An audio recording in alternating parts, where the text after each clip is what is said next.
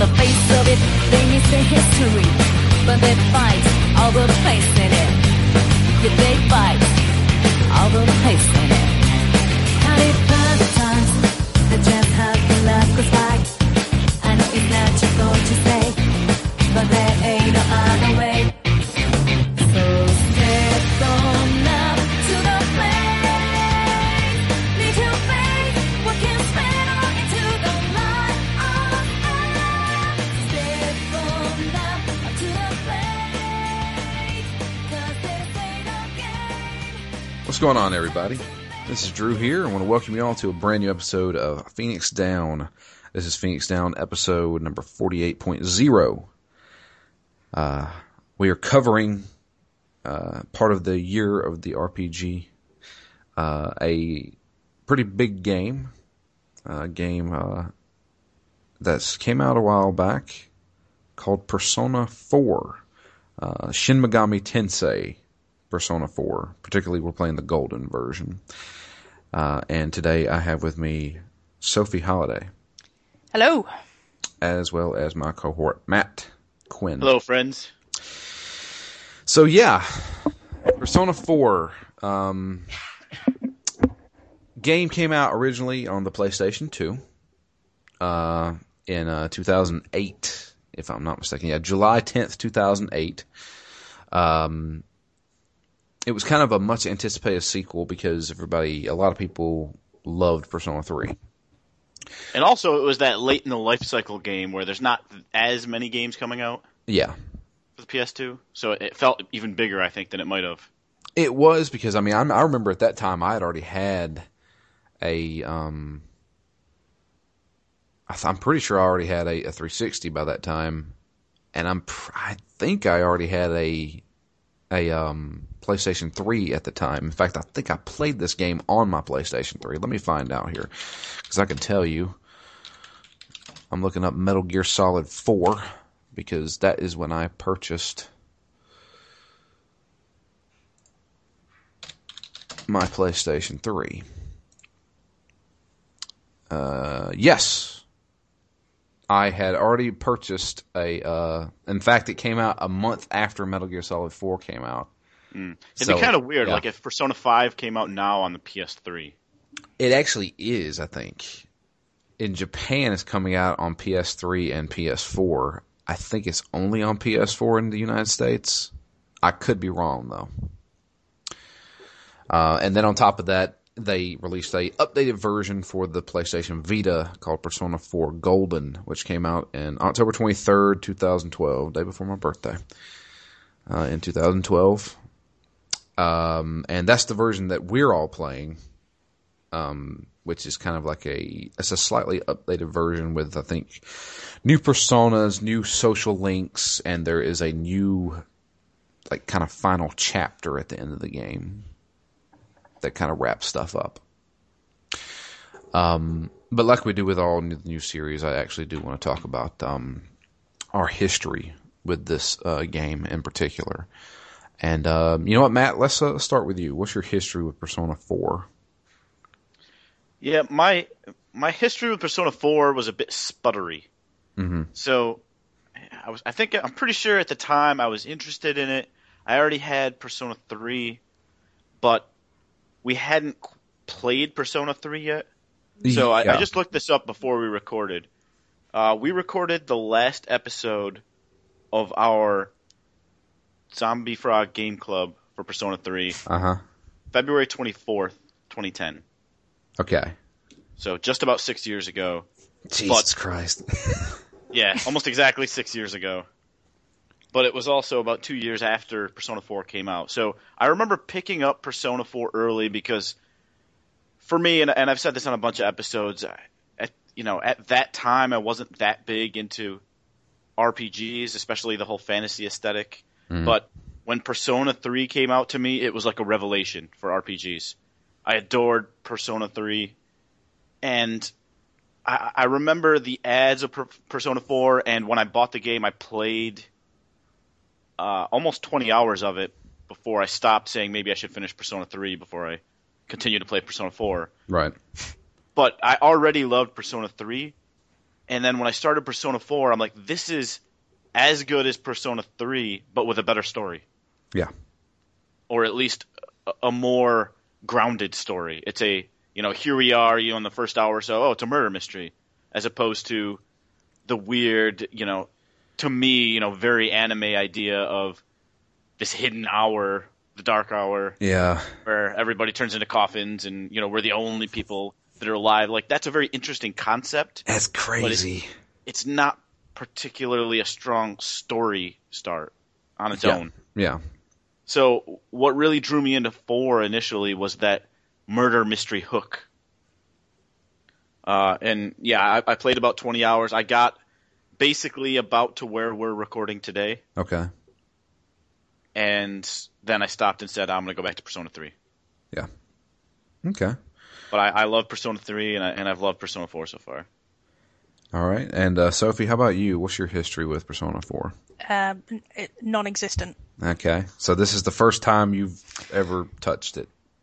Never played a Persona game. Don't really know anything about a Persona. It was just not on my radar at all. Yeah, first time I've ever played it.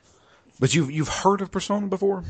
As of recently, when the Vita game came out, I kind of, I was looking for something to play on my Vita, so I kind of had a bit of a glance at it.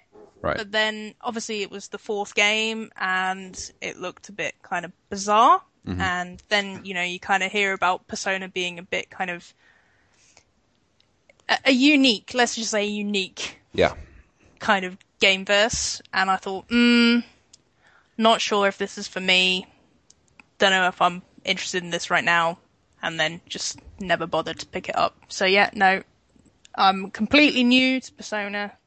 So hopefully this will be certainly if you were on the fence, the reviews of Persona 4 Golden would have been 1 point in its favor, right? Yeah. Possibly, yeah. But I just think, I don't know, it's not a game that, for whatever reason, when I was reading about the contents of it, that immediately I thought, I have to play this game right now. And I think it's going to be cool talking about it with you guys, because I think, you guys have quite a history with the series, and you played the series a long time ago, and when I talk about games like that, I always have the nostalgia factor as well. So I think it's going to be quite interesting in terms of how I feel about the game compared to how you guys feel about the game. Right. Because I have no kind of bias about it whatsoever. I'm gone in with an open mind, but, I was up for playing it because I was pleased to be invited to do this series, because it's cool to be able to say, hey, sit down and play a game that you wouldn't necessarily have thought that I'd sit down and play before. So it's going to be it's going to be an interesting experience. But yeah, no background with it whatsoever. So okay, fresh eyes. Well, good. That's good to have somebody who hasn't ever seen these before. As far as my history with it, I had played Persona 3 a long, long time ago whenever it first came out, and absolutely loved it. We did Persona 3 for Game Club, Zombie Frog, way back in the day. But I purchased Persona 4 day one because I was like, yes, I want to play the sequel to Persona 3. I had played, and I didn't realize this, but I had played Persona 2. Persona 2 was broken into 2 different games. There was one that was called Eternal Punishment and one that was called Innocent Sin. One of them came over to the United States. The other one did not. I don't remember it, but I remember parts of it whenever I played it as a kid on the original PlayStation. But that was a long time ago. But yeah, Persona 4, as far as the actual history with that game itself, I bought it day one, played it, and it was actually, I had actually reviewed that game. I reviewed the game for Evolved Gaming back whenever I worked for that website. Interestingly enough, I didn't know how to make screenshots at the time. We didn't really have that technology. I mean, I'm sure bigger sites did. I was just playing the game. So I actually took photos with my digital camera of my television and used those as the screenshots for my review. It's like the Dark Ages, isn't it? Yeah. If you use the Wayback Machine online, you can actually find my old review of Persona 4. It's a bad review, but I absolutely loved it. I played through it to completion back in 2008. I didn't realize you ever finished it before. Oh yeah. I've completed the game once. Now I haven't played the golden version and stuff like that, but I have actually beaten that game. It's been a long time though. It's been 8 years now. So, but yeah, I've always loved this series, and everybody knows I love video game music. The Persona series has some of the weirdest friggin' music in the world, and it is so catchy, and I absolutely love it. There's one track in particular that always is stuck in my head. Which one's that one? Sing it. It's the one where you're standing in front of the entrance to go into any of these dungeons. Oh, the song basically when you're picking your party members. Yeah, dun dun dun dun dun. Yeah. That song. Yeah, I know that song. Yeah, that one, like random points in the day. Now over the course of years, but whenever I'm playing it, that song is stuck in my head. Oh, it's the other one for me. Like when you're walking around town. Your Affection. The perky thing. Dun, dun, dun, dun, dun, dun, dun. Yeah, that does my head in. Oh, that's the other one. Yeah, there's another one. Your Affection is the name of a song that I had stuck in my head constantly. Because or the Junes jingle. The Junes jingle. Oh man, yeah, you're gonna know. Do you know the lyrics to the Junes theme song? Well, you're going to. It's Nanako, man. But I played the crap She's out kind of of a this game. simple kid. She is. She's easy to maintain. I'll put it that way. Because all we got to do is go to Junes, so she's happy. But yeah, I played the crap out of this game. I absolutely loved it in 2008. I still adore it to this day. I did attempt to replay it back whenever me and my buddies used to stream a lot on Rage Quit Radio. And we attempted to start that game. I think we made it past the first dungeon, and then we kind of just fell off from there. But we were planning on streaming the entire series, or the entire game. But we kind of stopped. So I there's a lot of stuff I don't remember from the game. But yeah, and they've changed it up a little bit. There's certain things that has been changed from the golden version and the original version. But we can get into that a little bit later. But yeah, so synopsis. This is going to be kind of weird. Anybody who's never played Persona 4, okay. Let's see. Persona 4 is about somebody is kidnapping people. They are kidnapping people and throwing them into another dimension. A TV universe? A TV universe. They call it the TV universe because in order for you to get to that universe, you have to go through a television screen. Any television screen will allow you to go through it.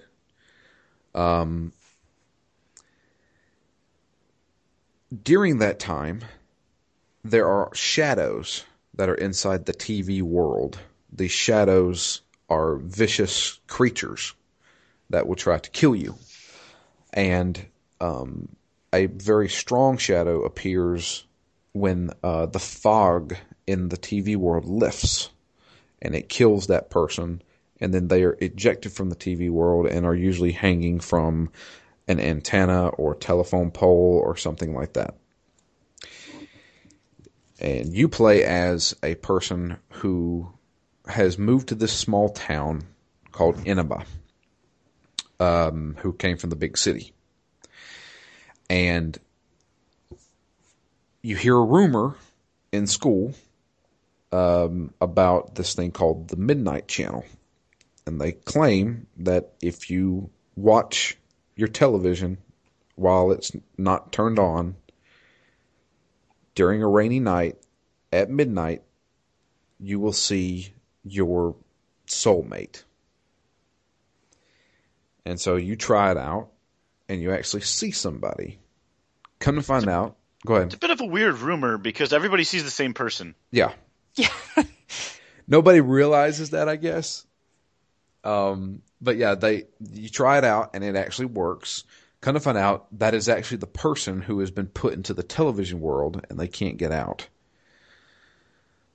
But luckily, you, along with a few of your classmates, figure out you can actually travel to the TV world and possibly save the people that's being kidnapped and thrown into the television. And to me, it was almost awkwardly literal. It's not like you fall asleep and you wake up in a land reminiscent of something you saw on TV. No, you actually fall through a physical TV set. Yeah. Persona's always kind of been that way, though. Yeah. I mean, Persona 3 was even more crazy because, like you said, there was between midnight and 1 a.m., there is a secret hour of time called the Dark Hour where everybody in the world turns into a coffin. Where they are in the world, if they're standing up, they turn into a standing coffin. If they're laying in bed, they turn into a laying down coffin. And there's only a select few people who don't turn into coffins. They are the people who can use personas. And during this hour time, shadows roam the world and can kill people. And it's the people's job to stop the shadows from killing people. That's the whole thing of Persona 3. Another crazy thing in Persona 3 that's not here is the way they brought about their personas. Yeah. They had to, so they explained it. They carry these things called evokers, which look like guns, around. And It's a bit controversial at the time, right? It was very controversial at the time. Because bunch of high school kids blowing their brains out. Exactly. So in order for you to call upon your persona, you had to experience a traumatic event.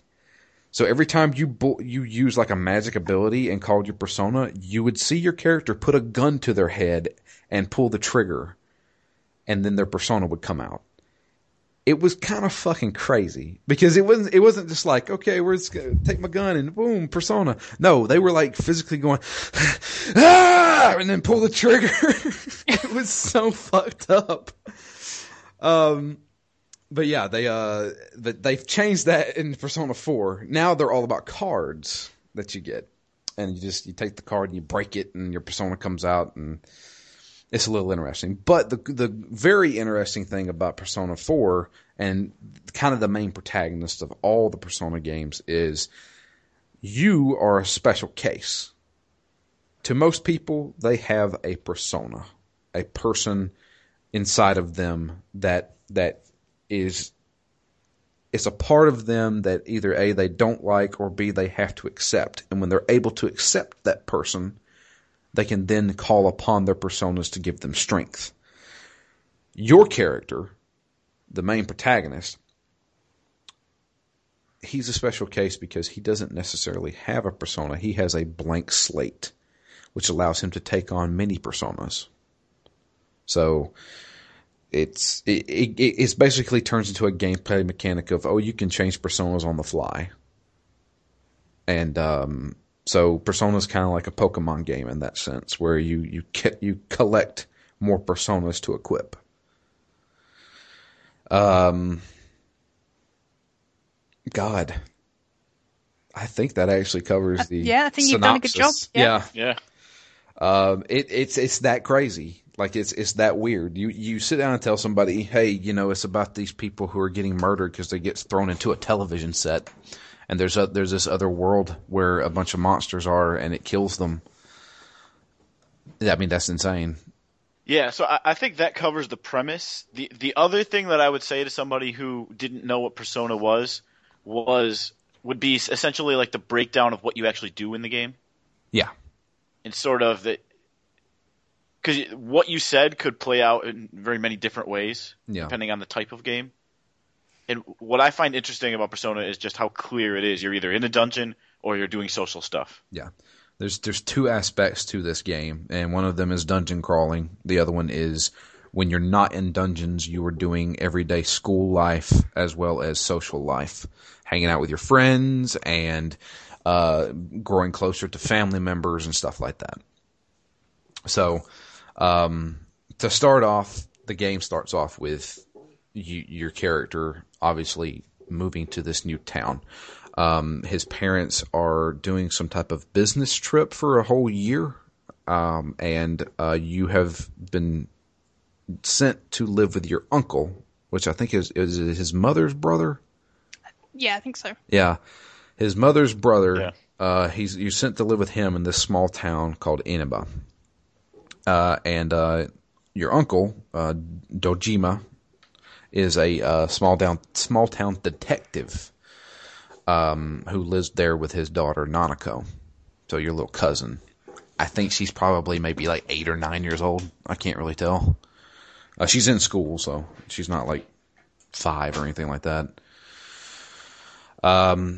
And that's how the game starts off. It's just kind of like you're kind of thrown into this new world. You don't know anybody except for your uncle, and you really don't know your uncle that well. And he doesn't really know how to deal with a teenager, and it's or an 8-year-old or an 8-year-old Yeah. for that matter. Yeah. Dojima can come off as like a dick, but I really like him. He does Yeah. the best he can. Yeah. I think. I never developed his social link the first time I started playing Persona 4. Yeah. So all I knew him as was a dick. Yeah. But you do get to know them a bit better, and him in particular, you kind of understand his situation, and I guess cut him a little slack. Yeah, when you explore his social link, you find out, his wife died when Nanako was really, really little in a car accident. And so he's just been alone with Nanako for pretty much all of her life. And I have to give it to Persona, particularly Persona 4. Their characters and revelations in this game are some of the best I've ever experienced. It feels like these people aren't just like characters in a video game. It's like they have real emotions. Agreed. And they're dealing with real issues. Yeah, they're dealing with real issues. Granted, Human issues, not video game issues. Exactly. I mean, it's not like, oh, you're going, it's a game about you going into a TV and dealing with like a talking bear and killing shadows and stuff like that. But at the same time, you're dealing with like real world stuff, like being accepted by your friends and accepting yourself and stuff like that. See, I agree to an extent. I think the contrast between the kind of really over the top narrative of the TV world is really interesting, and the contrast it has with kind of just the reality TV of real life. I appreciate the emphasis the game puts on characterization in terms of things that people playing games can relate to, and I think this might be particularly true of people who were teenagers playing Persona 4 when it came out. But I find the adult characters, like Dojima is a good example. Like, I find him thoroughly more understandable and relatable. But some of the issues, and obviously I think we'll get into it as we discuss each of the characters in more detail during the progression of the game, I have issues with the simplistic nature of some of the revelations and some of the issues that characters deal with. I'm not 100% sold on strong characterization yet in this game. Do you find it a little hokey? I don't think hokey's the right word. I think I give the game credit because I think it's sincere in the kind of messages that it wants to convey. But I think it lets itself down for me personally with some of I think it's all wrapped up a bit too neatly, and it doesn't. Mm-hmm. I really give this game an A+ for kind of concept, but not an A+ for execution. Okay. If that makes sense. Yeah, I think that's a really interesting point, and I don't know exactly when is the appropriate time to talk about it, but I find this game to be a fascinating mix of a lot of different pieces. I mean, most simply sort of the dungeon versus the social links, but also sort of the literality of, in Persona 3, the guns versus the personas. Like, the persona in the game world, it may be a real thing, but probably the single thing I find most interesting about these games is that sense of self-discovery. Yeah. Like, it's a bit on the nose in the game, but, you know, if you were playing this game at the age of 17 and you were, you know, Right, maybe that's- wrestling with your own issues, you know. 100%. That's what I think you're right. I think there is an element of, maybe I hate to out myself as an old woman. Maybe I'm like a little bit too old to really be completely affected by the kind of lives of these kids as I would be if I was experiencing similar things at that time. And don't get me wrong, like that's why I say I do believe it's a sincere attempt, because sure, we've all been to this high school, you know the kind of shit that happens in high school. Everyone has their struggle and their drama and the thing that they have that about themselves that they're afraid to kind of share. Everyone has their own anxiety and hang-ups, and I think it's kind of, I really do, and from what you guys have said about Persona 3, I think these games are really interesting in the type of social commentary that they're trying to put in to the concept of the games. Like, again, like the whole thing about going into the TV, like, yeah, it's completely literal. They're literally going to a TV, but the whole idea of kind of the more metaphorical idea of like a persona and things about identity and exploring, you know, in the age of like reality TV and social media and all this, I think there are so many interesting layered ideas that the game starts. But for me, and I guess maybe because I'm an adult and I'm looking at it through perhaps like academic eyes or this kind of other, it doesn't go far enough in exploring. But that's not to say that the game sets itself out to do that. Do you know what I mean? That's just me wishing it could do things a little differently. But as you said, if you were 16, 17, maybe that's not stuff that those kind of theories are things you're not even worried about or thinking about. Yeah. And you kind of relate to the characters in different ways.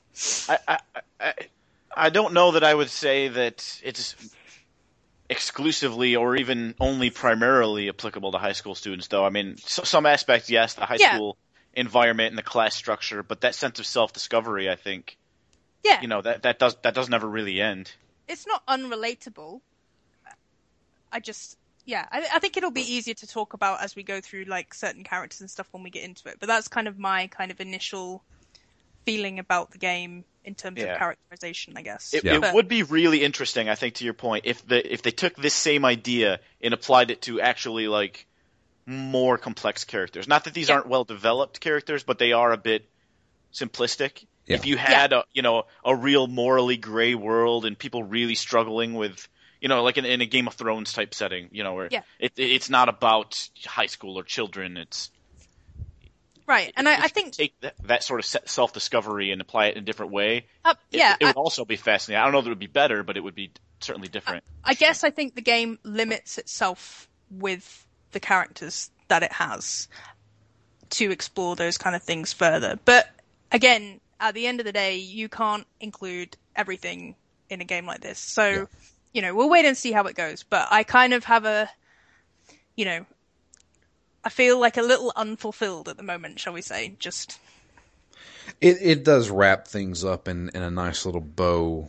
It feels like a little too conveniently sometimes. Like we're going to talk about Kanji's story. Yeah. And I have real issues with that. That one, I was just like, oh man, it really just wrapped up really. It was jarring for me. Yeah. But I won't go off on a tangent now, but We'll get to that. Let's start off with who we meet first. Starting off, we going to class and going to school and stuff like that. We meet our main party members, I should say, or your starting friends, which are Yosuke. I should mention I don't know how it works in Japan. Obviously, this is a game that takes place in Japan. They have school on Saturdays, which is absolutely nuts to me. Yeah, some of the public schools here have school on Saturday mornings. Yeah. As in public being in the UK, private. Private schools. You confused shit. I know. I'm talking about that. He's like, yeah, public school. I was like, a public school, that's like state schools, you know? So, no. But, they have school on Saturdays. They go throughout the entire year. They have they don't get summer break or anything like that. See, I'm not really opposed to that. You finish school As a early. separate idea. I mean, like, Well, I mean, what I would say, and this is totally not related to Persona, but if you were to take a summer break and spread it out throughout the year, maybe 2 years at each holiday instead of like a day at each holiday, yeah, but go all, essentially all 12 months, I think there would be a lot more retention of whatever was being taught. that's true. As opposed to like, I learned a bunch of stuff for the test, now I'm going to go on summer break and forget 80% of it because whatever that number has been calculated and it's absurdly high. I mean, let's just go ahead and say it right now. High school isn't about learning stuff; it's learning about how to take tests. Yeah, that's Yeah. true. That's all high school's about. I mean, I hate to say that, but I mean, modern No, high it's school. getting worse. Yeah, modern high That's for school sure. is teaching you how to take tests, and then you're not prepared for life Well, afterwards. trust me, someone who's taught like arts and humanities classes to undergraduates at university, like there are people who come to university who are so used to taking a test, and when they're asked to do their own research and write their own papers, they do not know where to begin. Yeah, Yeah, and I think we've That's talked not about this before, that's no Drew. one's fault. It's not their fault because they're not given the tools they need. Yeah, there's so many Hey, this other is- things that I think people need to learn in school, like how to buy a house or how to balance a checkbook. how to balance a checkbook, or when should I, if ever, lease a car versus buying a car. Yeah. I mean, these are the type of questions that people deal with. Almost everybody deals with these questions, and you're never really taught how to. How does insurance work? Yeah. We need. Do I need life Persona game. insurance? I don't know. At this point in my life, I'm 30 years old. How health insurance works, I have a vague idea of how health insurance works in my country. So I'm just like, yeah, That's I don't kind know. of sad. Yeah, it's really sad. I don't know. I mean, I was lost when I bought my house. I was like, I guess I'm doing the right thing. I was like, I don't know. I have a lawyer with me, and he seems to know what he's talking about. Sign here, Mr. Leachman. Yeah. At the same time, I just finished watching Making a Murderer. I don't trust lawyers. So I don't know. But yeah, getting back to Persona. Sorry. There's a bit of a political tangent there. Yeah, it's Okay. true. Yeah, so we meet up with, I should say we are all, I guess, sophomores in high school. It looks to be we're about 16 years old. I don't know. Like I said, I don't know how stuff works in Japan as far as like when you get a driver's license and stuff like that, but this stuff happens in the game. All right, first off, what did you name your characters? Mojo, obviously. Mojo? Just what's the last name? 09. 09. Mojo 09. Matt? Usually, this part of the game, I either have issues with and spend hours trying to come up with a name, or I just name the character something from Stargate, which is what I usually default to. Uh-huh. But for some reason, I just sat down. I'm like, this guy's name is Pequod Rivers. Pequod Rivers. I don't know why. I don't know where it came from, but there's no thinking. It just popped into my head. I'm like, this guy's name is Pequod Rivers. I know it. Okay. I know your Persona 3 character was named Sam Beckett. So Yeah. my character's name is Lifty Fernand because you can't put Fernandez because it didn't have enough characters. So he's Racist. Lifty Fernand. But yeah, we meet up with our starting party, which is Yosuke. He's always injuring himself. Yeah, to begin with, he's always injuring himself. He's kind of like the goofball of the class clown. There's also Yukiko, which we don't get her to begin with, but we meet her at school to start off, along with Chie. And Chie and Yukiko seem to be like pretty good friends with each other. And Yosuke, he's friends with them, more like kind of like he's just acquaintances with them. Yosuke is another person who just moved in from the city a few months earlier, I think about 6 months ago. He's So- a bit of an attention seeker, isn't he? He is. He's like your typical class clown to me. Yeah. Yeah. Yeah, he's, Except that not everybody really likes him. Yeah, because there's he's a sort ton of of the people- one working for the company who's running all the small businesses out of business. yeah. So that's one of the first things you learn. You meet with Yosuke and you hang out with him the most to begin with, and we learn a few things about him. He works at Junest, which is a giant chain department store, and it's the particular Juness that he works at, his dad actually owns and runs it. And a lot of people in Inaba don't like him because, well, his dad brought in this giant company that's pretty much put a lot of other smaller mom and pop stores out of business. And he's, he can't help it. His dad just moved here and started a business, and and everybody just kind of, a lot of people just don't like him. They're like, oh, that's that kid who's, his dad runs Juness and put my daughter out of business or some shit. So I like that as a nice, complementary component of his personality. Instead of just saying, yeah, he's the class clown, he wants attention. But also, there's this undercurrent of maybe he does have a sense of insecurity because he doesn't know anybody, and he's getting a lot of, a lot of negative first impressions. Yeah. But, so yeah, Yosuke is the first person we kind of really hang out with. He's the one him and Chie both are the ones suggesting we should check out the Midnight Channel to see if we can find our one true love, I guess. And when we do it, we see there's a woman there. We can't really make out who she is, but it was just like a small little thing. We're like, maybe I was tired or sleepy or something like that. We just kind of ignored it. And of course, the rumors keep spreading and stuff like that. At the same time, there's a lot of television involved in this game, and we see on a newscast that a reporter and who was all right. For the life of me, I still can't figure this out. There's a presenter, right? Yeah, there was a presenter or a reporter or something like that who was married to a senator or some type of high-ranking official in the government, who then somebody had an affair with a singer or a performer. Something like that. Okay. The dude was married to someone and then had an affair with someone else. Yeah. Well, and then bad shit happened. Yeah, the singer is missing. And nobody knows where she is. She was last reported being in Inaba, staying at the Amagi Inn, which is the inn that is ran by Yukiko's parents, and Yukiko helps out there as well. But then a couple of days later, they find the singer's body. She has been strung up on an antenna. And nobody knows what the hell's going on, how she got there, who killed her. It looks like there is no signs of any type of a struggle other than somebody kind of strapped her to a antenna. So, on that note, Dojima, who is one of very few detectives in this town, he now has to try and solve this murder. Oh no, you forgot to mention he has his trusty sidekick, my favorite character in the game, Adachi.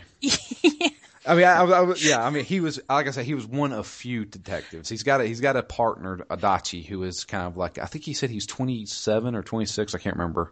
But he's a young rookie detective who is helping out Dojima. He's been helping him out for I think a couple of years now.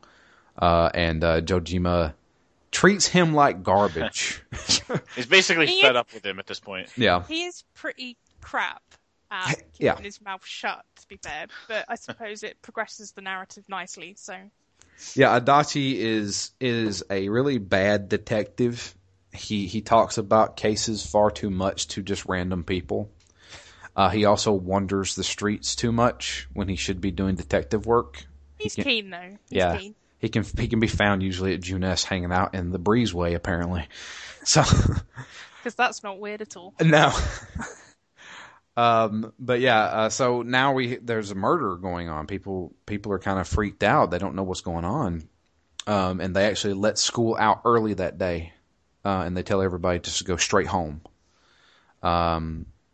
Unfortunately, a few days later, we get a news report saying that they talked to the person who actually discovered the body, and that was actually a junior student at the school. And kind of find out it's actually a girl that Yosuke knows. He's actually kind of got a crush on her a little bit, and she actually works at Junes with him. And she was the one that discovered the body, and she's kind of traumatized from it. You know, you can see that we have a cutscene with Yosuke, and you can tell she's obviously having a bad day. Well, kind of found out she had discovered the body the other day, and they did a newscast interviewing her, and they kind of distorted her face and voice, but we eventually figure out it was her. Then she goes missing, and nobody knows where she is. At the same time, we're still looking at the Midnight Channel, and we're starting to see more and more of this another woman. And I think on the final day, we actually realized it was her in the television, the one that we're seeing on the Midnight Channel. Yosuke realizes it right away. He's actually calling us and stuff like that while we're watching it, saying, "That's her, man." And then the next day, they find her body strapped to a telephone pole. The same MO as the last. Still can't figure this out. But at the same time, we realized one other thing, because we figured we'd just give it a shot. We have the ability to put our hand through our television, and we don't really know why. So then we try to put our head in there, and we can't fit because our television's too small. So we tell Yosuke about this, and Chie, of course, they both don't believe us. Very convoluted way to tell people to buy a bigger TV. This is true. Yeah. You know, what if you need to get inside it? Yeah. Yeah, what if one of your family members gets kidnapped and put into the television world? How the hell are you supposed to get in there and save them with this shitty little television? So you need a bigger one. So we go to Junes, and we're looking at televisions because Chie's thinking about buying a new one, or her parents are thinking about buying a new one. And so we just test it out. We found a big screen television, and we stick our head through. And Yosuke and Chie don't believe what they are seeing. Oh no.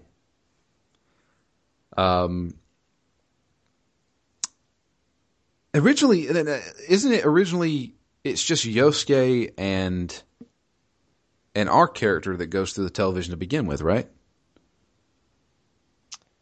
I can't remember. I think so. Yeah, because it's just Yosuke and us whenever we fight Yosuke's shadow, right? Chie's not around, is she? Or is Chie? I can't remember. I can't That's pretty either. cool, isn't it? Yeah, I can't remember now. I've put like 17 hours in this game, so I mean, it's been a while since I started. Yeah, this is early in the game. Yeah. No, either way, we go into the television. When we do that, we actually we meet up. No, we do. It's Chie, Yosuke, and us. And we get lost. We don't know where. Yes, we're running. We're running around. We find There's posters. There's posters of the singer that are all marked out and stuff like that. And we're like, "What the hell's going on?" Then we run into Teddy. Teddy is this. He looks like, I guess, a mascot. He's a bear with a zipper going around his. Yeah, I was going to say also. Kind of like a Russian nesting doll. Yeah. She's empty. Yeah. And we figured that out because I think Yosuke pushes him, his head falls off, and there's nothing inside. Got a big old zipper for a neck. Yeah. And Teddy says that he's been living there his entire life. And he tells us what's really going on. He says there's people. He says, I noticed that there's people being brought here, and they're getting attacked by shadows. And he originally suspects us of doing it. He says, you guys are the ones that's doing it, aren't you? And we're like, no, it's not us. So, but he says, well, I can get you out of here. He says, in fact, I don't want you guys here. Just get out. So he lets us out of the television, and we're like, oh, shit. So I think what happens then is that we decide to go back, but we're going to have a lifeline. We have a rope that we tied to Yosuke, and Chie's on the other side. That's what happened. Yeah. Chie's on the It other works side. out really well. Yeah. We go through the television. and with Yosuke's rope, and it just snaps in half. And so Chie's thinking we're stuck there, and she doesn't know what to do. But yeah, it's us and Yosuke who are in the television, and we go talk to Teddy, because he wanted to see what exactly happened to the girl who worked with him at Junes, the one that got killed last. And so we go. Teddy's suspicious of us as well, isn't he? Like, yeah, he's totally like, he thinks we're the ones doing this. Yeah. So he takes us to the last time he remembers seeing her, which is kind of like whatever you think of becomes manifested in this television world. So she's thinking of the liquor store her parents own. And we go into like the shopping district. It's like a shadow version of the shopping district in town. And Yosuke is hearing her thoughts. And he starts hearing other people's thoughts about him. About how, he's a douchebag, and his dad came here and he's closing all our stores, and it's like everybody, he wants to be accepted by everybody. He's just a sad person who craves attention. And Yosuke can't stand hearing this stuff. And then we run into Yosuke's shadow, which is basically Yosuke but with glowing red or yellow eyes. And Yosuke's shadow is basically that version of himself that he doesn't want to hear. It's all the things that are in his inner monologue, I guess. Yeah, part of a repressed part of his personality. Yeah. And this is the stuff I found really interesting about the game and the characterization. But at the same time, I felt like it was just presented in a too kind of simplistic and, as you say, like literal way, I guess. It just doesn't go deep enough for me. I just think it's a really, really, really interesting concept. And I just don't think they go far enough with it. Yeah, that would probably be my one complaint of it, is that I don't think they explore it enough in certain aspects. Yeah. This is basically like a tutorial boss. So we have to fight Yosuke's shadow because Yosuke refuses to believe that is actually a part of him. So then it manifests into this giant abomination that we have to fight. And we have to fight this one alone, solo. This one's, like I said, this is like a tutorial boss fight. So it's teaching us, you might want to block here, and you might want to use this here. So this one's real easy. Beat that one. And then Yosuke starts to, after the boss fight, Yosuke says, okay, this is really me. This is what I don't want to think this stuff, but I do think this stuff. And it's a part of me, and it's something I just have to accept. And when he accepts it, he then gains the power to use his persona in battle and becomes a real party member.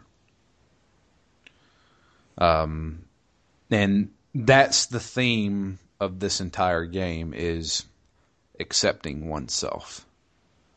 Now, I know everyone has their issues with that, and I think it's in the right place. But yeah, there are certain aspects of this that aren't explored enough. I think part of the issue I have with it, and I don't know, but I felt like the contrast between the dungeon crawling and the really, really rigid structure of the kind of the days in between dungeon crawling, which are they literally go by calendar days. Yeah. Creates an unfortunate kind of schism between the two narrative worlds, because the only time that the characters really talk about these kind of anxieties and their kind of hidden selves, their repressed selves, the things that they don't want to admit, or the things they fear about themselves, is literally at that moment in the dungeon where they're face to face with it.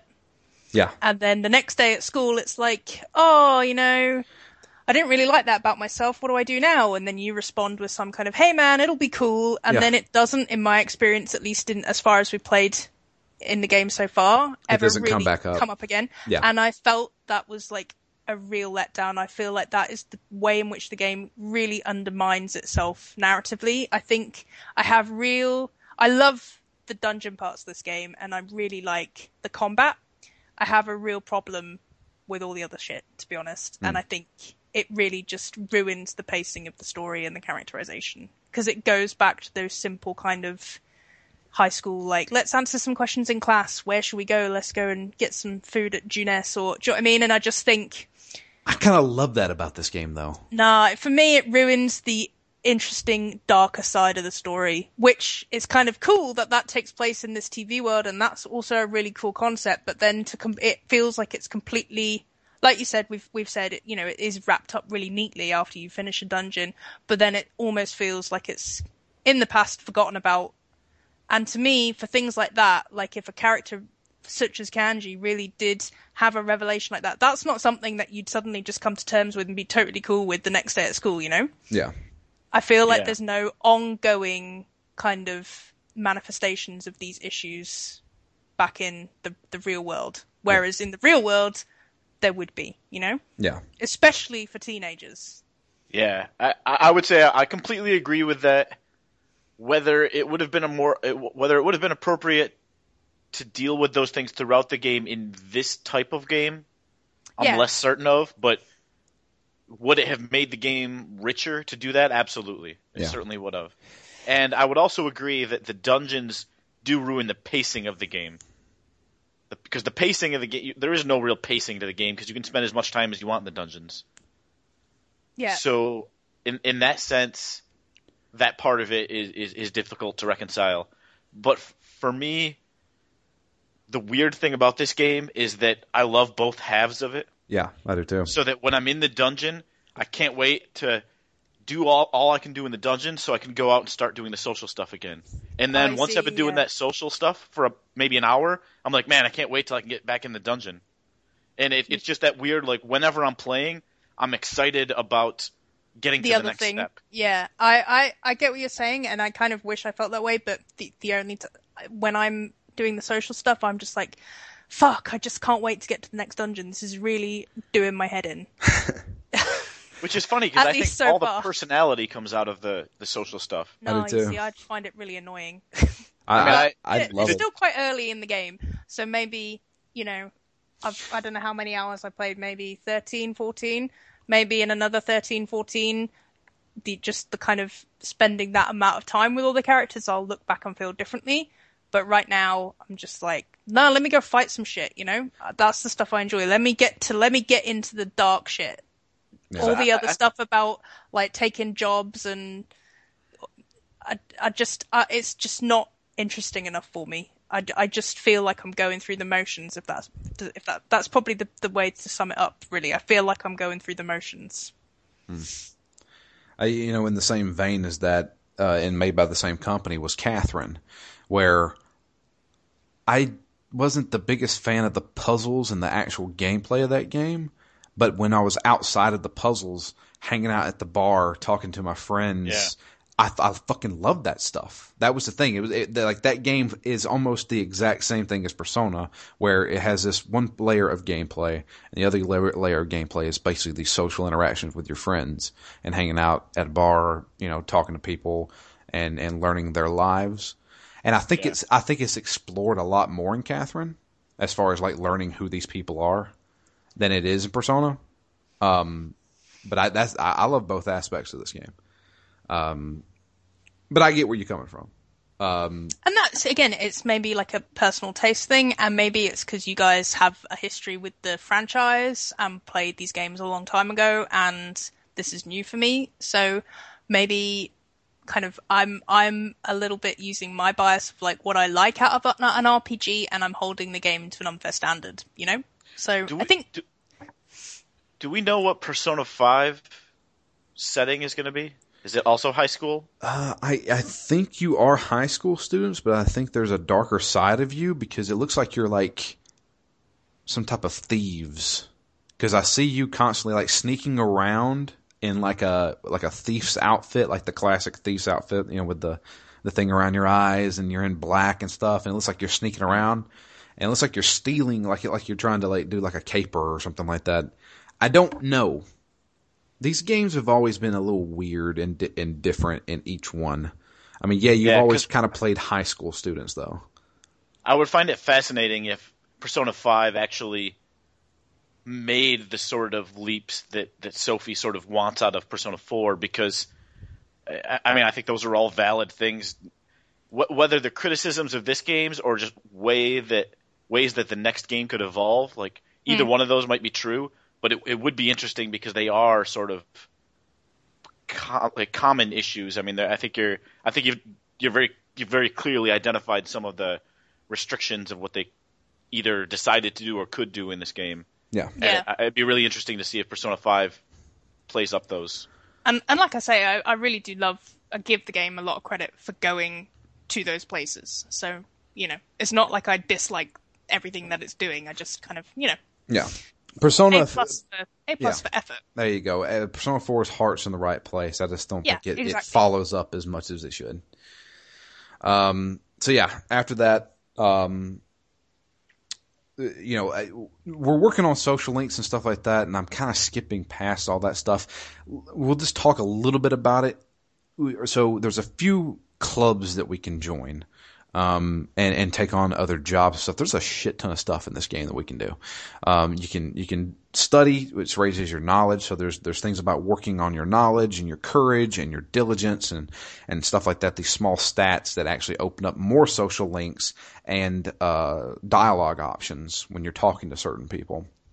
But there's also social links, which come into play with you're basically in establishing a relationship with somebody outside of the television world. And on top of that, they represent a certain type of persona.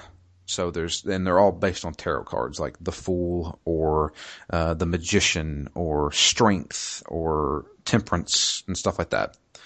And each person that you can interact with represents one of those. And the stronger your social link is to them, the stronger when you fuse personas, which we haven't even talked about. You go to this place called the Velvet Room. The Velvet Room has existed in every single Persona game. Igor has always been in the games. And this is the place where you basically create personas. You take the personas that you have found, and you can fuse them together.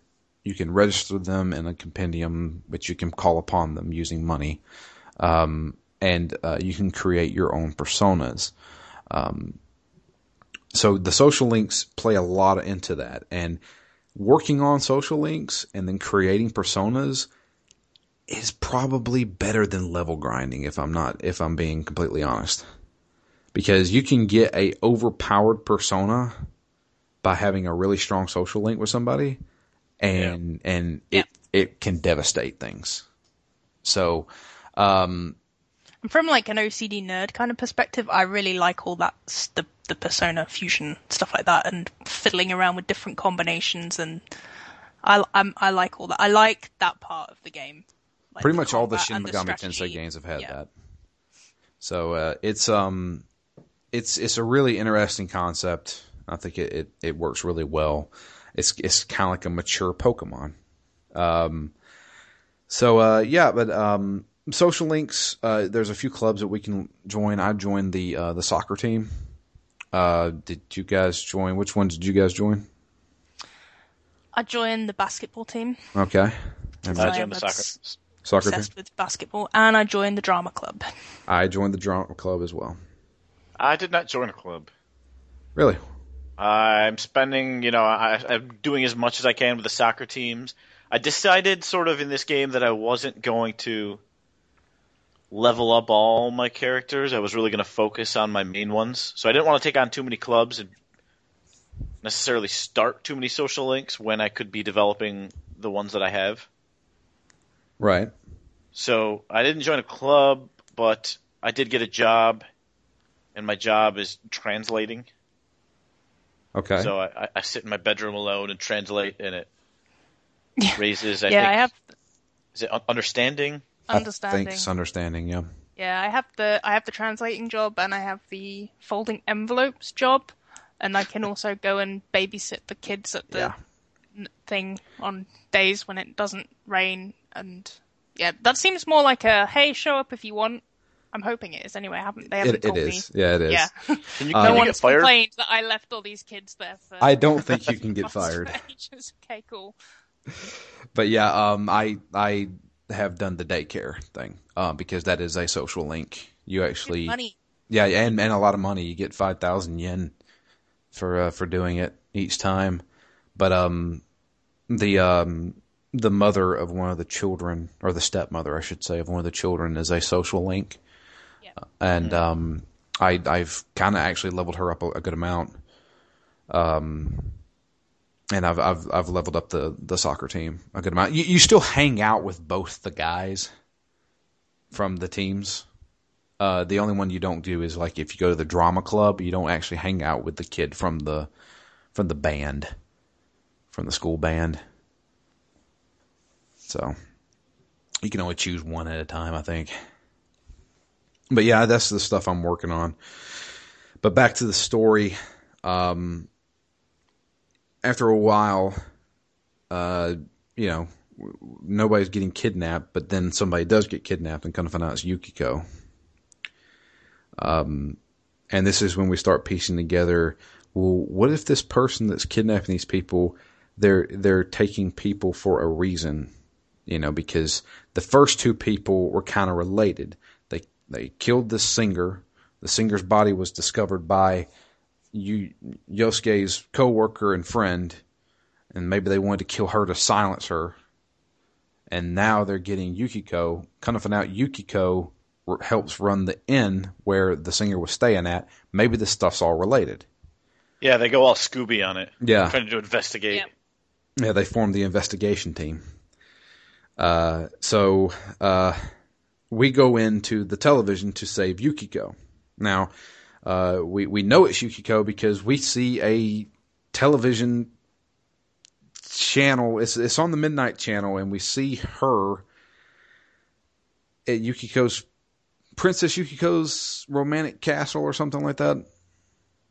And she's all dressed up in this weird princess getup, and she's all about wanting to score a hot stud, as she said. And we're like, okay, that's really weird, but we need to go rescue Yukiko. So we have to go into Yukiko's castle, which is what's been manifested through Yukiko. So we travel through the castle. Now, this is our first official dungeon. And I think, 8 floors for this dungeon? Yeah, I think it's 8. Yeah, I think so. And this is where we begin the dungeon crawl itself. So we have the ability to, you'll see enemies running around the dungeon. You can hit them in the back, and you get a player advantage, which allows you to strike first.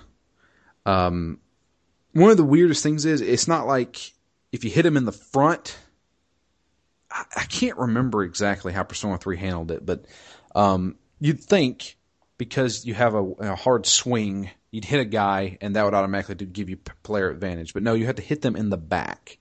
And it's really precise as well. Like, Yeah. no sort of sideways on, like, round the corner. Proper in the back. I find it a bit hit and miss, to be honest. Whenever I get an advantage.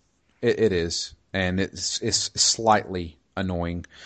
But to discuss a little bit of the battle system, to start off with, and I needed to mention this because thank God Persona 4 came along. In Persona 3, all right, so let's just start off with, when you get into a battle with Persona 4 and you have multiple party members, currently you are only controlling your character. Your other party members do their own thing. They are AI controlled, and you can give them kind of like tactics, like, use magic attacks, or conserve your SP, which is basically your magic points. Or just go full out attack and stuff like that, or be defensive. That was the only way you could play that game in Persona 3. You could only control your character in Persona 3, and your party members did their own thing. Thank Christ they changed that in Persona 4. Because I immediately switched all my characters to let me control what they do. Right? Yeah, I haven't done that yet, but No, I me imagine either. at some point I will. I'm in between the two, so I'll have, obviously me, I'll have one dude who's like act freely. When we have 4 people in the party, I'll have someone who can act freely, someone who is like full on assault, and then I'll have someone who heals. But if stuff's going south, or if I know, like, because sometimes the AI makes really stupid decisions. Exactly. Yep. So, like, if I see that happening in a battle, then I'll switch to total control of all of them. I know that the first thing right away when I get a new character is I am controlling you. You are not going to do what you want to do, because that's insane. Because just like in Persona 3, the same way in Persona 4, it doesn't matter if you still have a full party that's alive. If your character dies, it's game over. Yep. And that is a load of bullshit, because I've still got revival beads in my inventory that my friends can use on my ass, but just because I die, well, it's game over. Sorry. So there's been too many times, especially in Persona 3, where my teammates would attack when they should have been healing my ass. So, I am going to tell them what to do. Well, I find that when, like, the person I have who's set as the healer, focus on it tends to work out pretty. They do tend to do that at the appropriate time, Yeah. Yeah, So I'm surprised they actually heal me, knowing I'm more important, even though someone else might have less health. Yeah, so they do. I don't have a problem with the AI when it comes to the character that's set as, or I'm yet to have an issue with the character not healing when they should. But I have more of an issue for, like, offensive decisions, I think. Sometimes, like, yeah, then I switch around. But for the most part, like, and if I'm just going through the dungeon fighting, usually that comes up in a boss fight. That's when I'm more likely to take control. But for everything else, just for the sake of getting through, I tend to set, like, my tactics up, but I'll let them crack on unless I'm like, what the fuck are you doing? Yeah. Yeah. But that's one aspect of the battle system. The other aspect, and the one that's been started in Persona 3, I think, is the whole thing of certain enemies are weak to certain things. So one may be weak to electricity. So if you use electricity on it, they go down, and you get a one more attack. It allows you to attack again. If you are able to knock down all the enemies or stun all the enemies or something like that, you can also do it with a critical hit. You're able to do an all-out attack, which allows you and all your party members to basically just gang up on the guys and do a massive amount of damage at one time. It's kind of like a free action, too.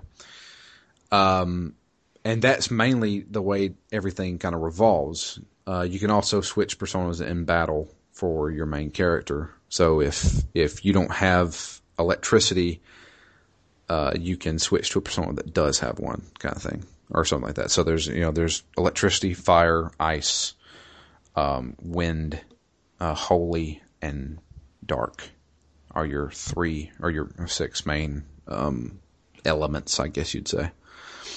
Plus, they can be weak to physical, right? They can. Some of them can be weak to physical damage. And then there's also, not only are there abilities that use up magic points, there's also abilities that each persona has that actually takes away some of your health. And Chie, stop doing Rampage every single Yeah, round. Yeah. No kidding. You're killing yourself. Yeah. I've had to take control and stop her from doing that. I have never had that issue because I've had her controlled the entire time. Because, no, that's stupid. I'm not letting them do whatever they want because they're idiots. Well, they're high schoolers. They're high schoolers, yeah. So, but yeah, we travel through Yukiko's castle, and we eventually run into Yukiko. And Yukiko has been in there for a few days. So the whole goal of the entire game, there is a fail state, and that is you have to watch the weather reports. When there's a large period of time where there is rain nonstop, the real world will have a thick fog. When this happens, the fog lifts in the television world, and that's when the bigger, more stronger personas, more stronger shadows come out. That's when they kill the person who's been kidnapped. So we have a set amount of time throughout the month, kind of thing, where we can explore the dungeon, try to find the person, and rescue them before the fog lifts. And usually they give you at least about 2-3 weeks to do that. Sometimes. So I've never really felt rushed when it came to rescuing somebody. But yeah, so we eventually make it to Yukiko. And Yukiko is seeing her shadow, and her shadow is basically... well, I forget. I'm sorry. I forgot we didn't do Chie's. Chie's is in Yukiko's castle, though, right?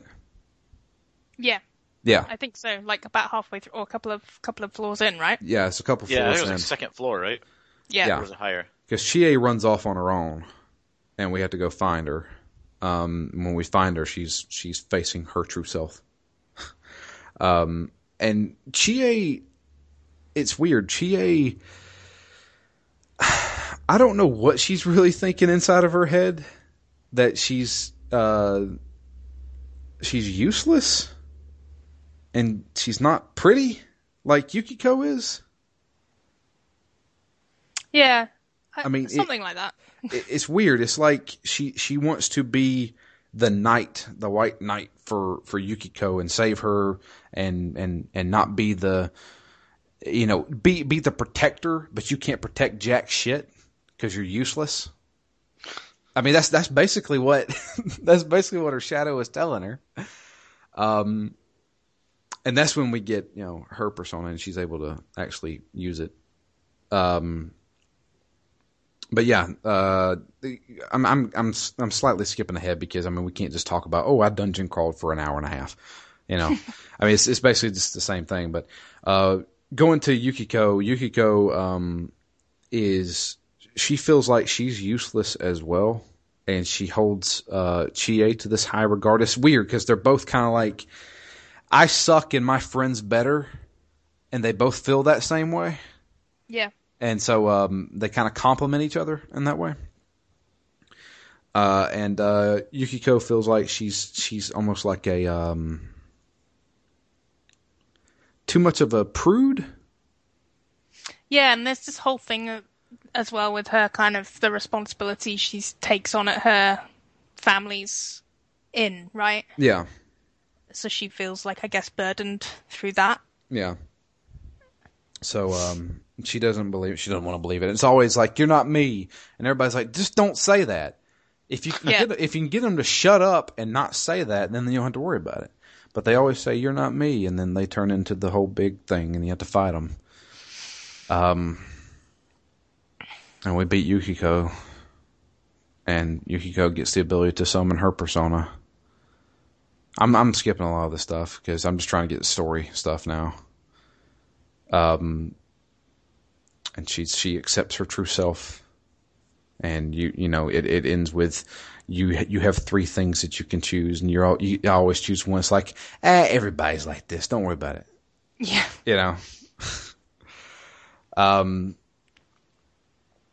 So yeah, the other thing I should mention is that there's an optional boss in Yukiko's castle after you rescue Yukiko and she joins the party. The incredibly annoying king. Fuck that boss. Yeah. I have never beat it, and I don't plan on beating it because it has an instant death attack. Oh, I hate that boss so much. Maybe I'll go back in 20 hours time and have one more go, but yeah, I did that. It didn't help. okay. Maybe I won't then. I died just as fast now as I did when I was like level 8 or whenever I fought him the first time. Yeah. Has anybody ran into death yet? No. I've heard his chains 3 or 4 times now. Oh yeah. So death, you can. All right. So the Grim Reaper himself will follow you into a dungeon sometimes, and you can hear chains clanging together when you know he's near. Sometimes he resides in treasure boxes, and it'll tell you before you open it. It's like, oh man, something sounds kind of bad in this box. And that's death. And I know in Persona 3 he chased you down if you stayed in a dungeon too long. I don't know if that happens in Persona 4. Don't fight death. Because you will die. I have looked it up, and they say, you need to be at least like level 70 before you even take on death, which I find it ridiculous they even introduced him this early on. Yeah. All right, is everybody playing on normal? Okay, yeah, I am too. Luckily, normal still lets you, if you do die, you can start from the beginning of that floor of the dungeon. Yeah. So, but then after that, more social link stuff. We meet up with this guy named Kanji, who is actually younger than everybody else. He's a freshman in high school. He's played by a well-known voice actor nowadays, but back then nobody had ever heard of him. He's played by Troy Baker. In fact, I think that was the first time I'd ever heard Troy Baker. Or I take that back. He was in Persona 3. I'm pretty sure he was Akihiko. Or that might have been Yuri Lowenthal. I can't remember. Either way, I think this is one of the first instances I remember hearing Troy Baker in a game. And Kanji is kind of like a punk badass who apparently beat up an entire biker gang one time because they drove by his house too loud and kept waking up his mom. He takes no shit from anybody.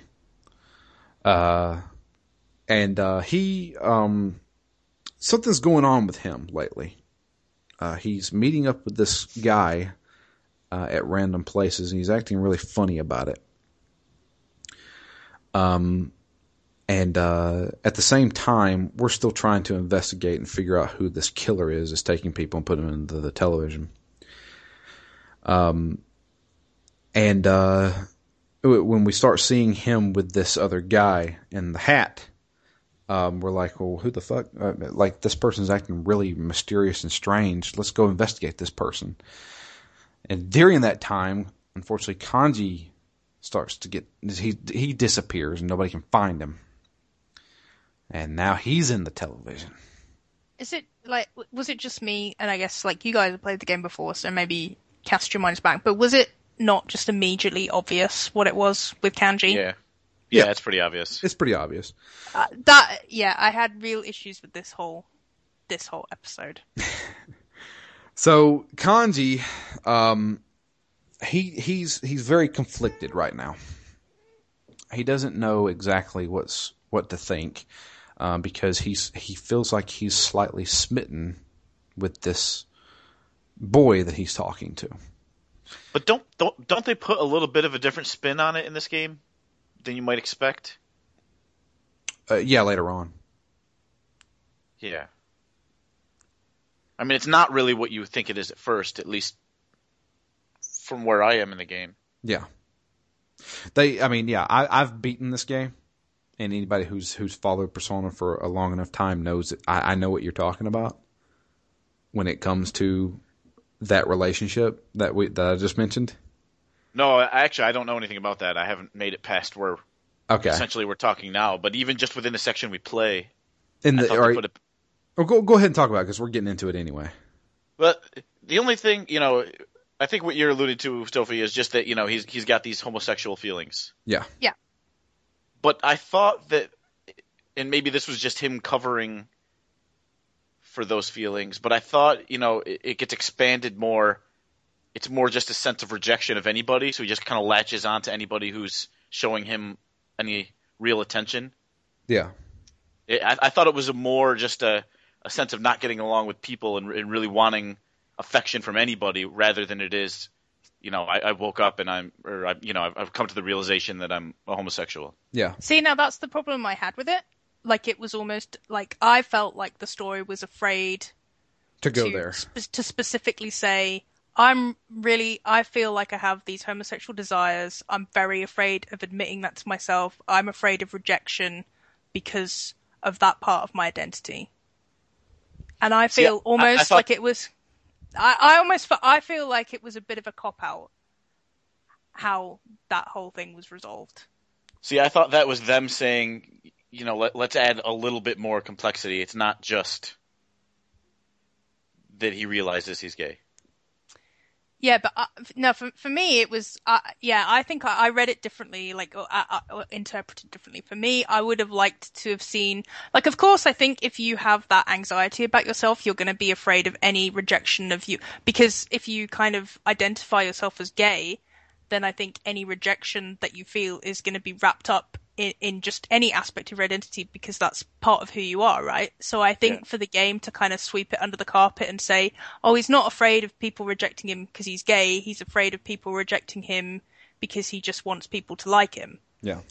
I had a real problem with that, and I think it could have... Again, I think... I'm not saying the two aren't interrelated, but I feel like it just didn't ring true to me.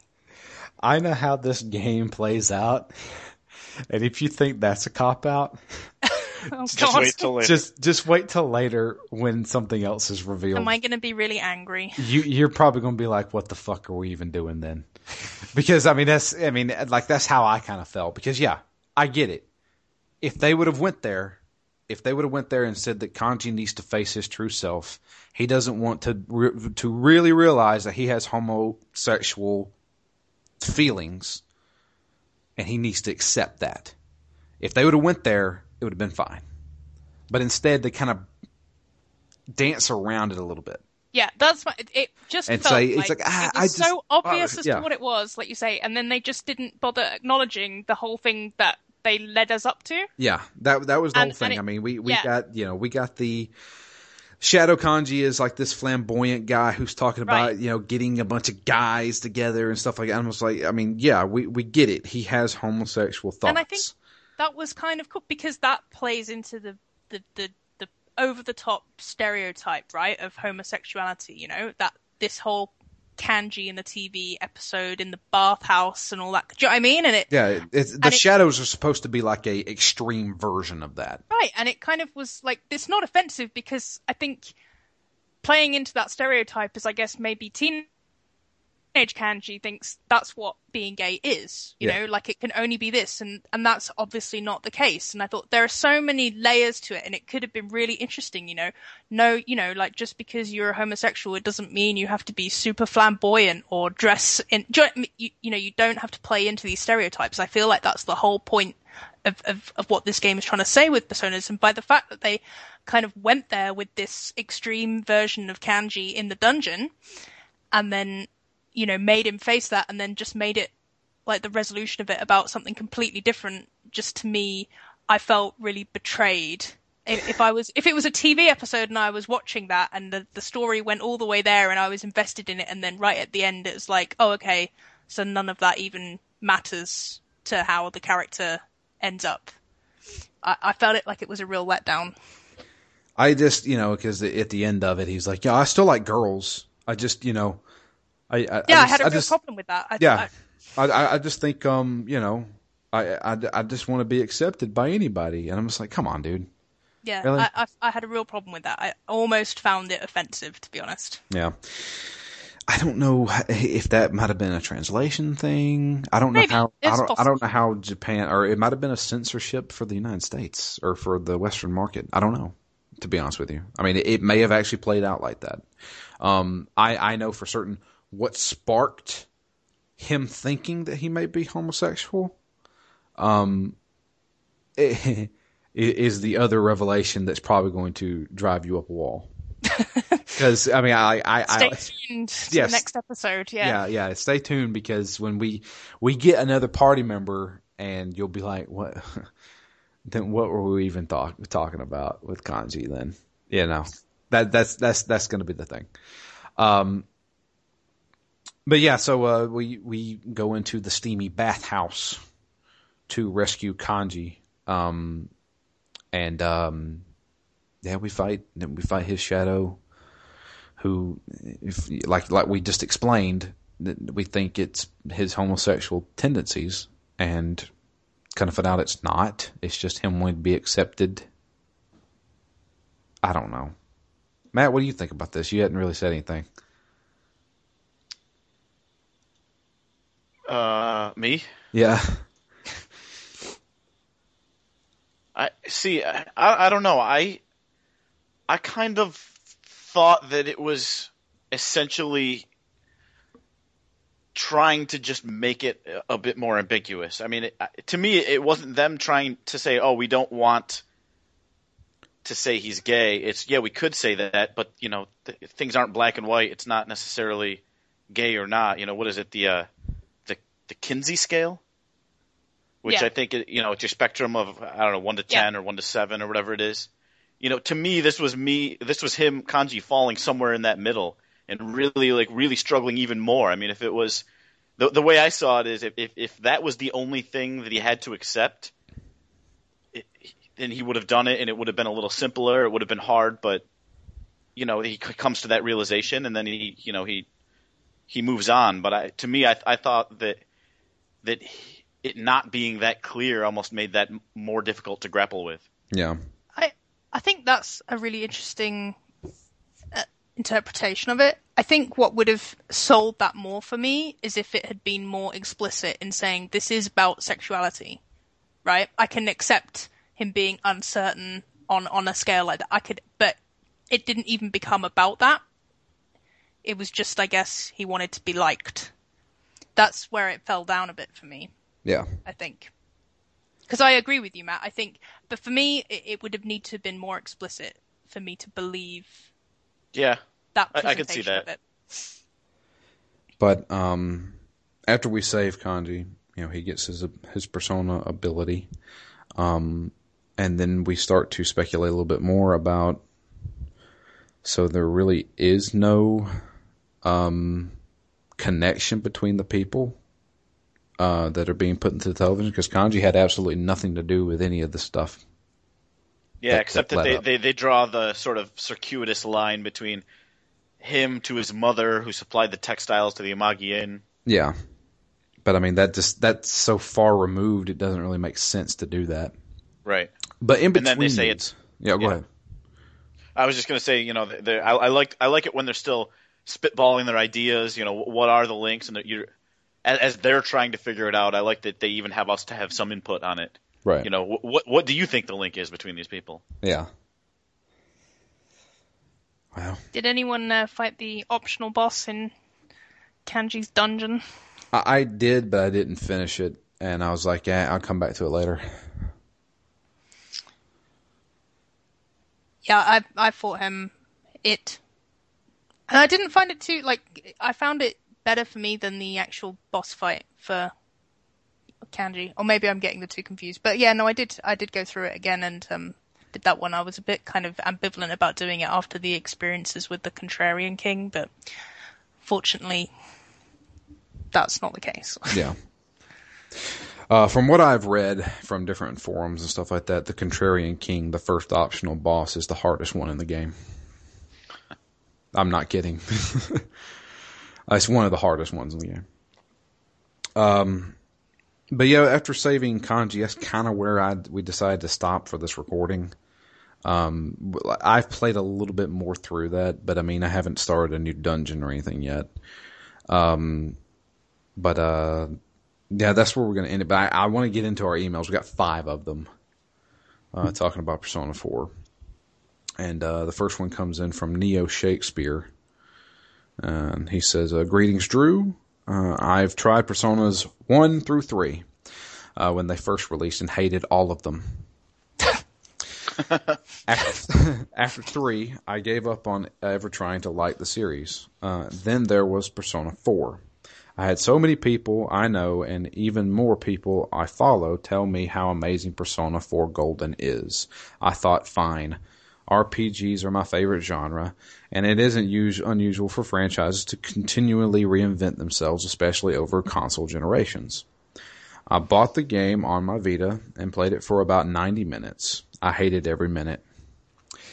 I gave up on the franchise again and declared everyone is full of shit. This is a healthy amount of determination. I don't think there's any series that I've disliked, and I've played all 4 main entries in it. Says, now you, Phoenix Down, have decided to give it a go. Gentlemen, I have one word for you. Xenogears. He will not let this go. However, I have decided it's me against the world at this point when it comes to Persona 4. Surely I'm missing something, right? I've decided the other day that I'm going to give it another whirl on my Vita and play a little over 3 hours, and I have to say, in my opinion, it still hasn't improved very much. However, I'm going to stick it out with you guys till the end, if there is an end. Once again, Xenogears. So I'd be curious to know if it's the dungeons, the social links, both, the characters, like what what about it? Because I agree actually with almost everything you've said, Sophie. You've pointed out a lot of sort of the limitations of the game, but there's something about the charm of this game. There's something about, like, for me, again, going back and forth between the two types of gameplay that, Yeah. like, I just can't put it down. I wake up and I play it. I don't usually get so addicted to games as I do to the Persona games. I think it's one. I don't want everyone to kind of come up. I don't hate the game. Yeah.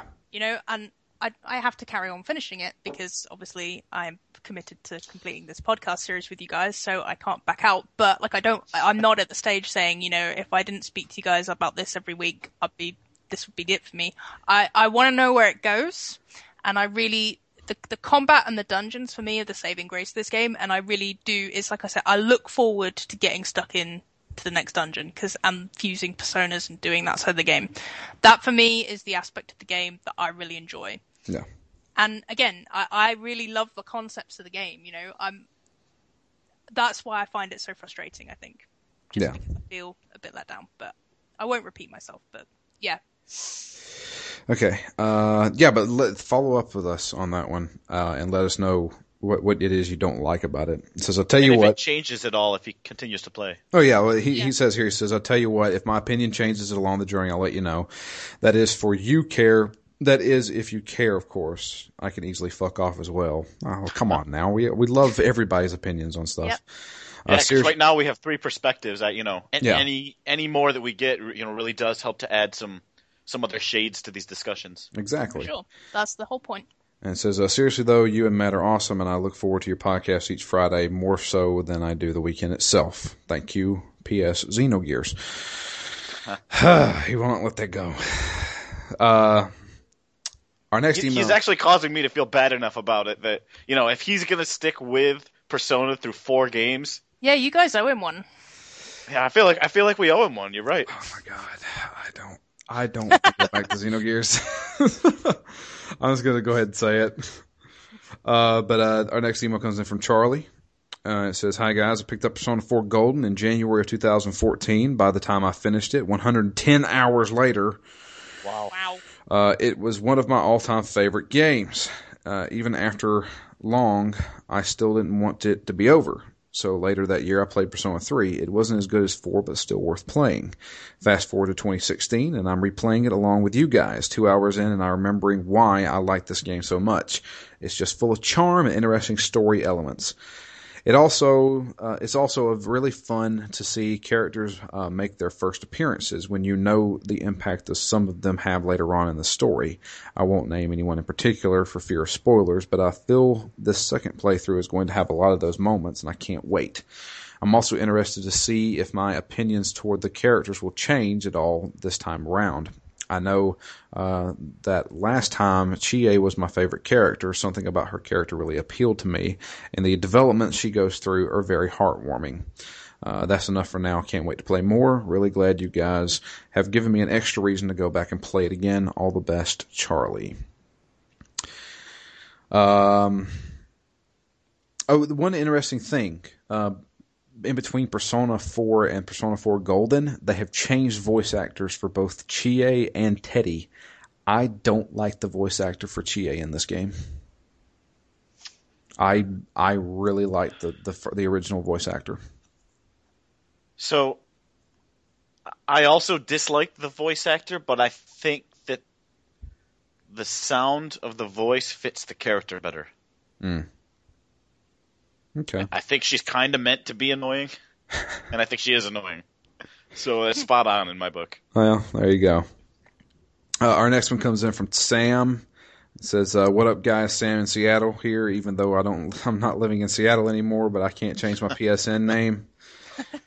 So I keep my... Stay true to your roots. There you go. Yeah. So I keep my username the same everywhere. God damn it, Sony. Anyways, I'm here with some questions and comments for you. First off, this is my first Persona game, and I'm loving it. From the quirkiness of some of the characters to the awesome combat system, not to mention the fact it's fully voiced, which I like. Yep. My question, if you guys haven't touched on it yet, can you discuss and maybe help enlighten me about fusing Personas and Personas as a whole? What Personas do you guys have, and do you fuse often? I'm trying to figure out the ins and outs. Yeah, it's interesting. That's Interesting topic. That one right there is kind of hard to talk about because it really all depends on what kind of build you're going for. You got your party members who have a certain weakness and a certain strength. Chie's good with ice attacks. Yukiko's good with fire. Kanji's good with electricity. And so you have to kind of complement those. It's always good to have a nice spread. With personas, I've got Legion pretty leveled up.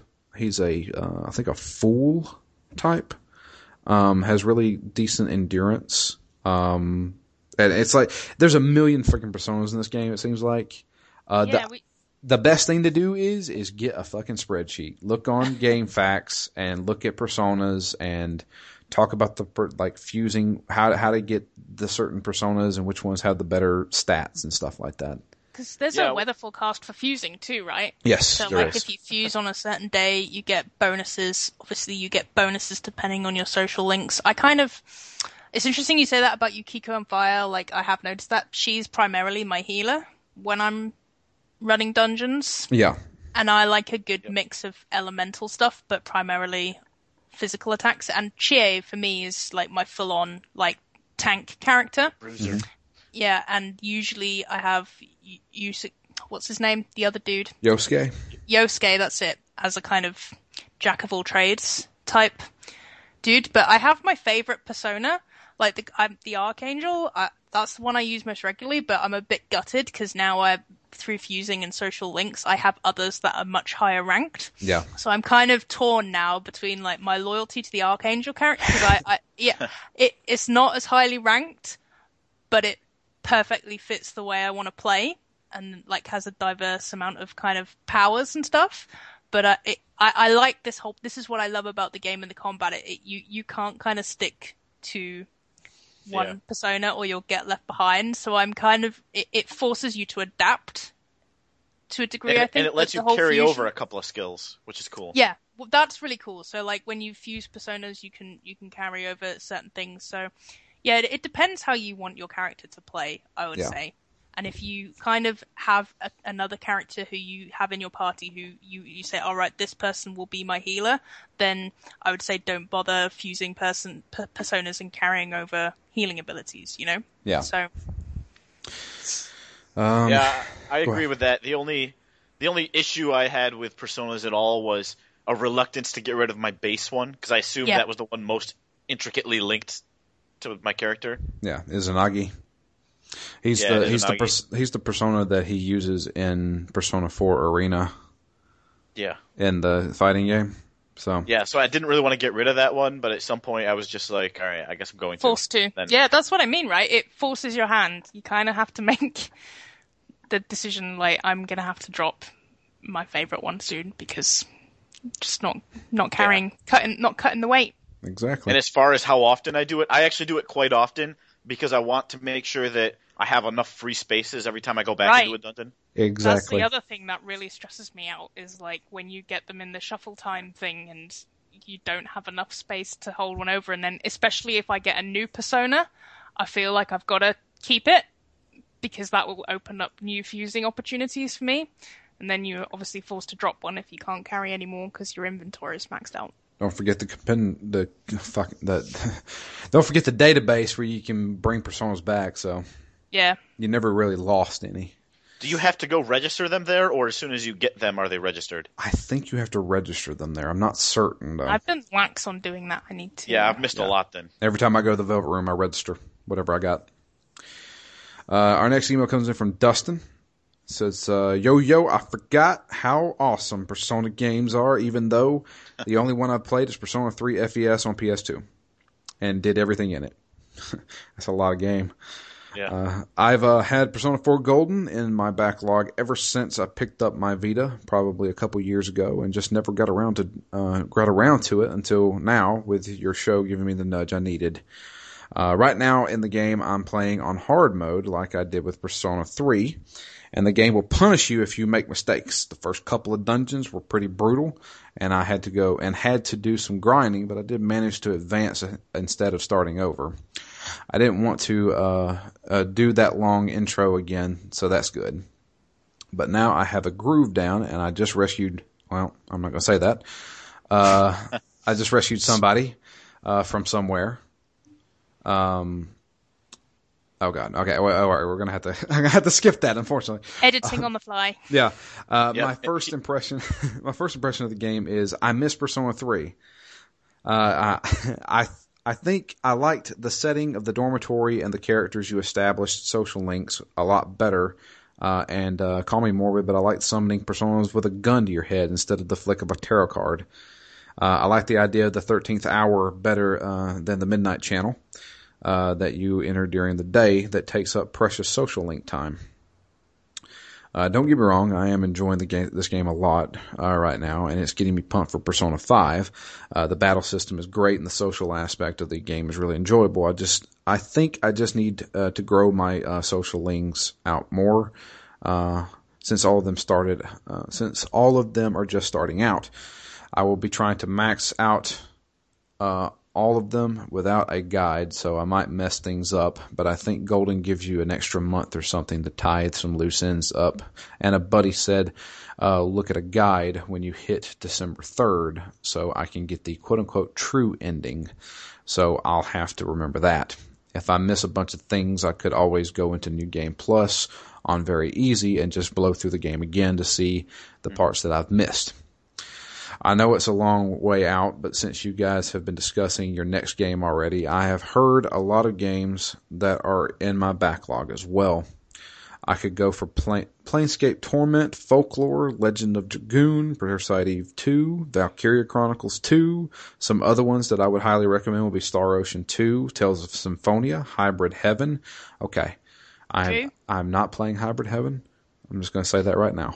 Can I just say that if you are going to play Folklore, I really want to play that game, so I want to reserve my spot now. Then you might be playing our next game, because I think we were going to do Folklore next. Let's see here. Fire Emblem, Shining Force 2, Lunar 2. I could go on forever, but regardless of what you pick, I'm sure I'll be playing a lot of games with you this month. Till next time, Dustin. P.S. Episode 12.7, which is also Xenogears. People will not give up. True. You're gonna have to spend at some point. You gotta finish that after we've done Persona, and then we'll come back and do Folklore. The fans demand it of you, buddy. Well, they do, but I'm sorry. And our final email comes in from Jamie. Well, he did mention one thing in there that we didn't touch on, which was the very long intro, if you want to say. You spend a lot of Persona 4 before you hit a real dungeon. Yeah. Oh, yeah. 3 hours, at least. It took a long time just to even get to fighting something in that game. Yeah. But, yeah, Jamie writes in, says, hello all. I started Persona 4 with only an understanding that there were TVs involved and something about people getting killed by monsters within them or something like that. And also that it was really long, excuse me, I can't read. So I didn't really know what to expect from it, to be honest. Now that I'm a little bit into it, the premise actually doesn't seem that strange. I actually quite enjoy it. I mean, anytime you get to go through a portal, whether it be TV, wardrobe, or actual portal, and live a double life is fun, right? I really like how literal the premise is, that we can use different personas with people, and we strengthen different personas with relationships. It's interesting. Everyone is a little different when they hang out with different friends, so that part of it's pretty cool. Anyways, I really do enjoy this game when I'm in a dungeon. All right, let me read that again. Anyways, I really do enjoy this game, ellipses, when I'm in a dungeon. Those are some fun times. It reminds me of Final Fantasy, but it's different enough that it's fun to explore the different things the characters and personas can do. It sounds silly, but I enjoy it when my characters are throwing out comments during battle. I get into it a little bit more. It's nice, and unlike Final Fantasy, you can see the monsters coming instead of just randomly going into battle mode. Yeah, I still hate random battles. I hate random battle encounters. That was one part about Final Fantasy that drove me mad. What if I just wanted to skirt around that enemy? As I said before, I understand the idea behind relationships and gaining stats from learning things or from a club affiliation. But I would like if these didn't last so long. I don't know how long it's been since I was in a dungeon, and all I'm doing is going to drama club, playing soccer, or folding envelopes, although I do like how they work in a source of extra cash. Maybe I'm playing the game wrong, but it seems like everyday boring stuff when, as I said before, the cool part is going through the TV. Basically, I'm sitting here hoping someone gets kidnapped, watching the damn forecast and seeing nothing but sunny days. I think Sophie mentioned to be that there are ways to unlock other dungeons, which is interesting. But I decided to play this game blind. I'm just going to do what I think is interesting and see what people. Hang on a second. And see what happens. It's just that soccer, drama, and envelope folding can be dull. Long email short, I like the action bits. I'm getting bored of the rest, but overall I'm interested enough in the mystery bits to keep slogging through the boring bits. Lastly, I'm not playing the Golden Edition. I'm not sure what that. Oh, classic. Yeah. So I suppose I'll find out from listening to the podcast. Also, I decided to play on beginner due to the fact that I didn't want to spend hours fighting bosses since it is already a long game. And I'm glad I did because the variance between the difficulty of smaller monsters versus bosses seems pretty extreme. I can kill every small monster with one hit all the way to the boss, then die pretty quickly. Not a complaint, just an observation. For the record, I have a theory that some form of subliminal messaging coming from the television is pulling people in or hypnotizing people to do it to others. Update. It's been a week since I wrote this. Unfortunately, I still really dislike the time between dungeons. But I actually think this has to do with me playing on beginner. It only took me 2 visits to the castle to beat, so that basically 2 days. But if I had to work on it multiple times, I would have had way more dungeon time and far less downtime. So if I would have played on normal, maybe instead of days of boring, it would have been days of battle. Who knows? Anyways, I'm 11 hours in. I'm finally getting to the next kidnapping since Yukiko. Looking forward to hearing all your thoughts. Yeah, I'd say basically I go into each dungeon 3 times. The first time when you essentially automatically go in. Yeah. Then probably sometime in the next week to 2 weeks, just as all right, I'll go back in and level up and get some money so I Keep can your buy hand some in. weapons. Yeah. And then usually the last time you go in, I think you have to start back at floor 1. Yeah. Right? So Yeah.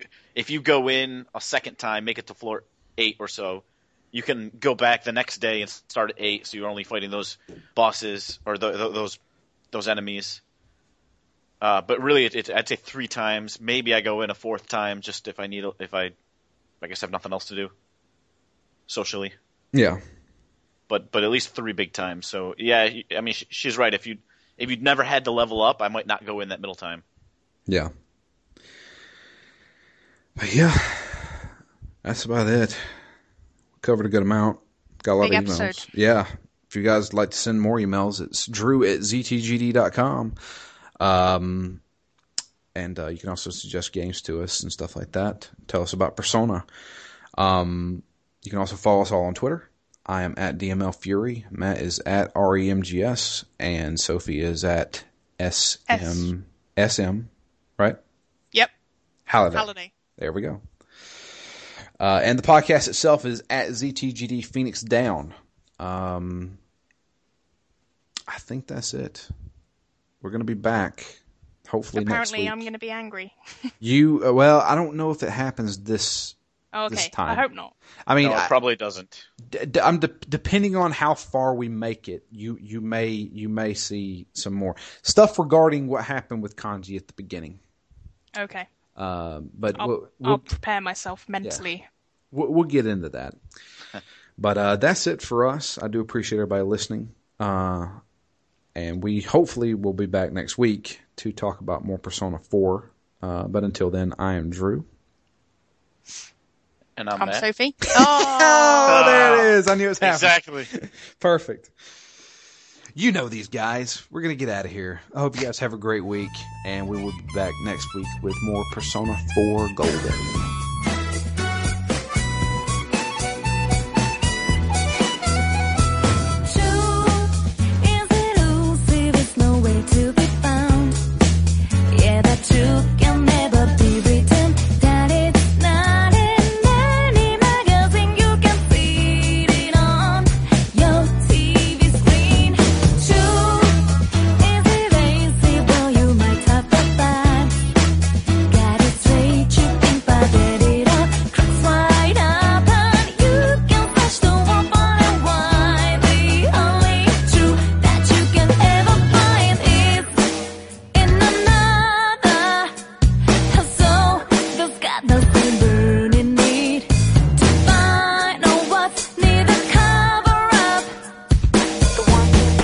The true artist, so let's get together, see what we can uncover. What that defies your world, keeps you true and life.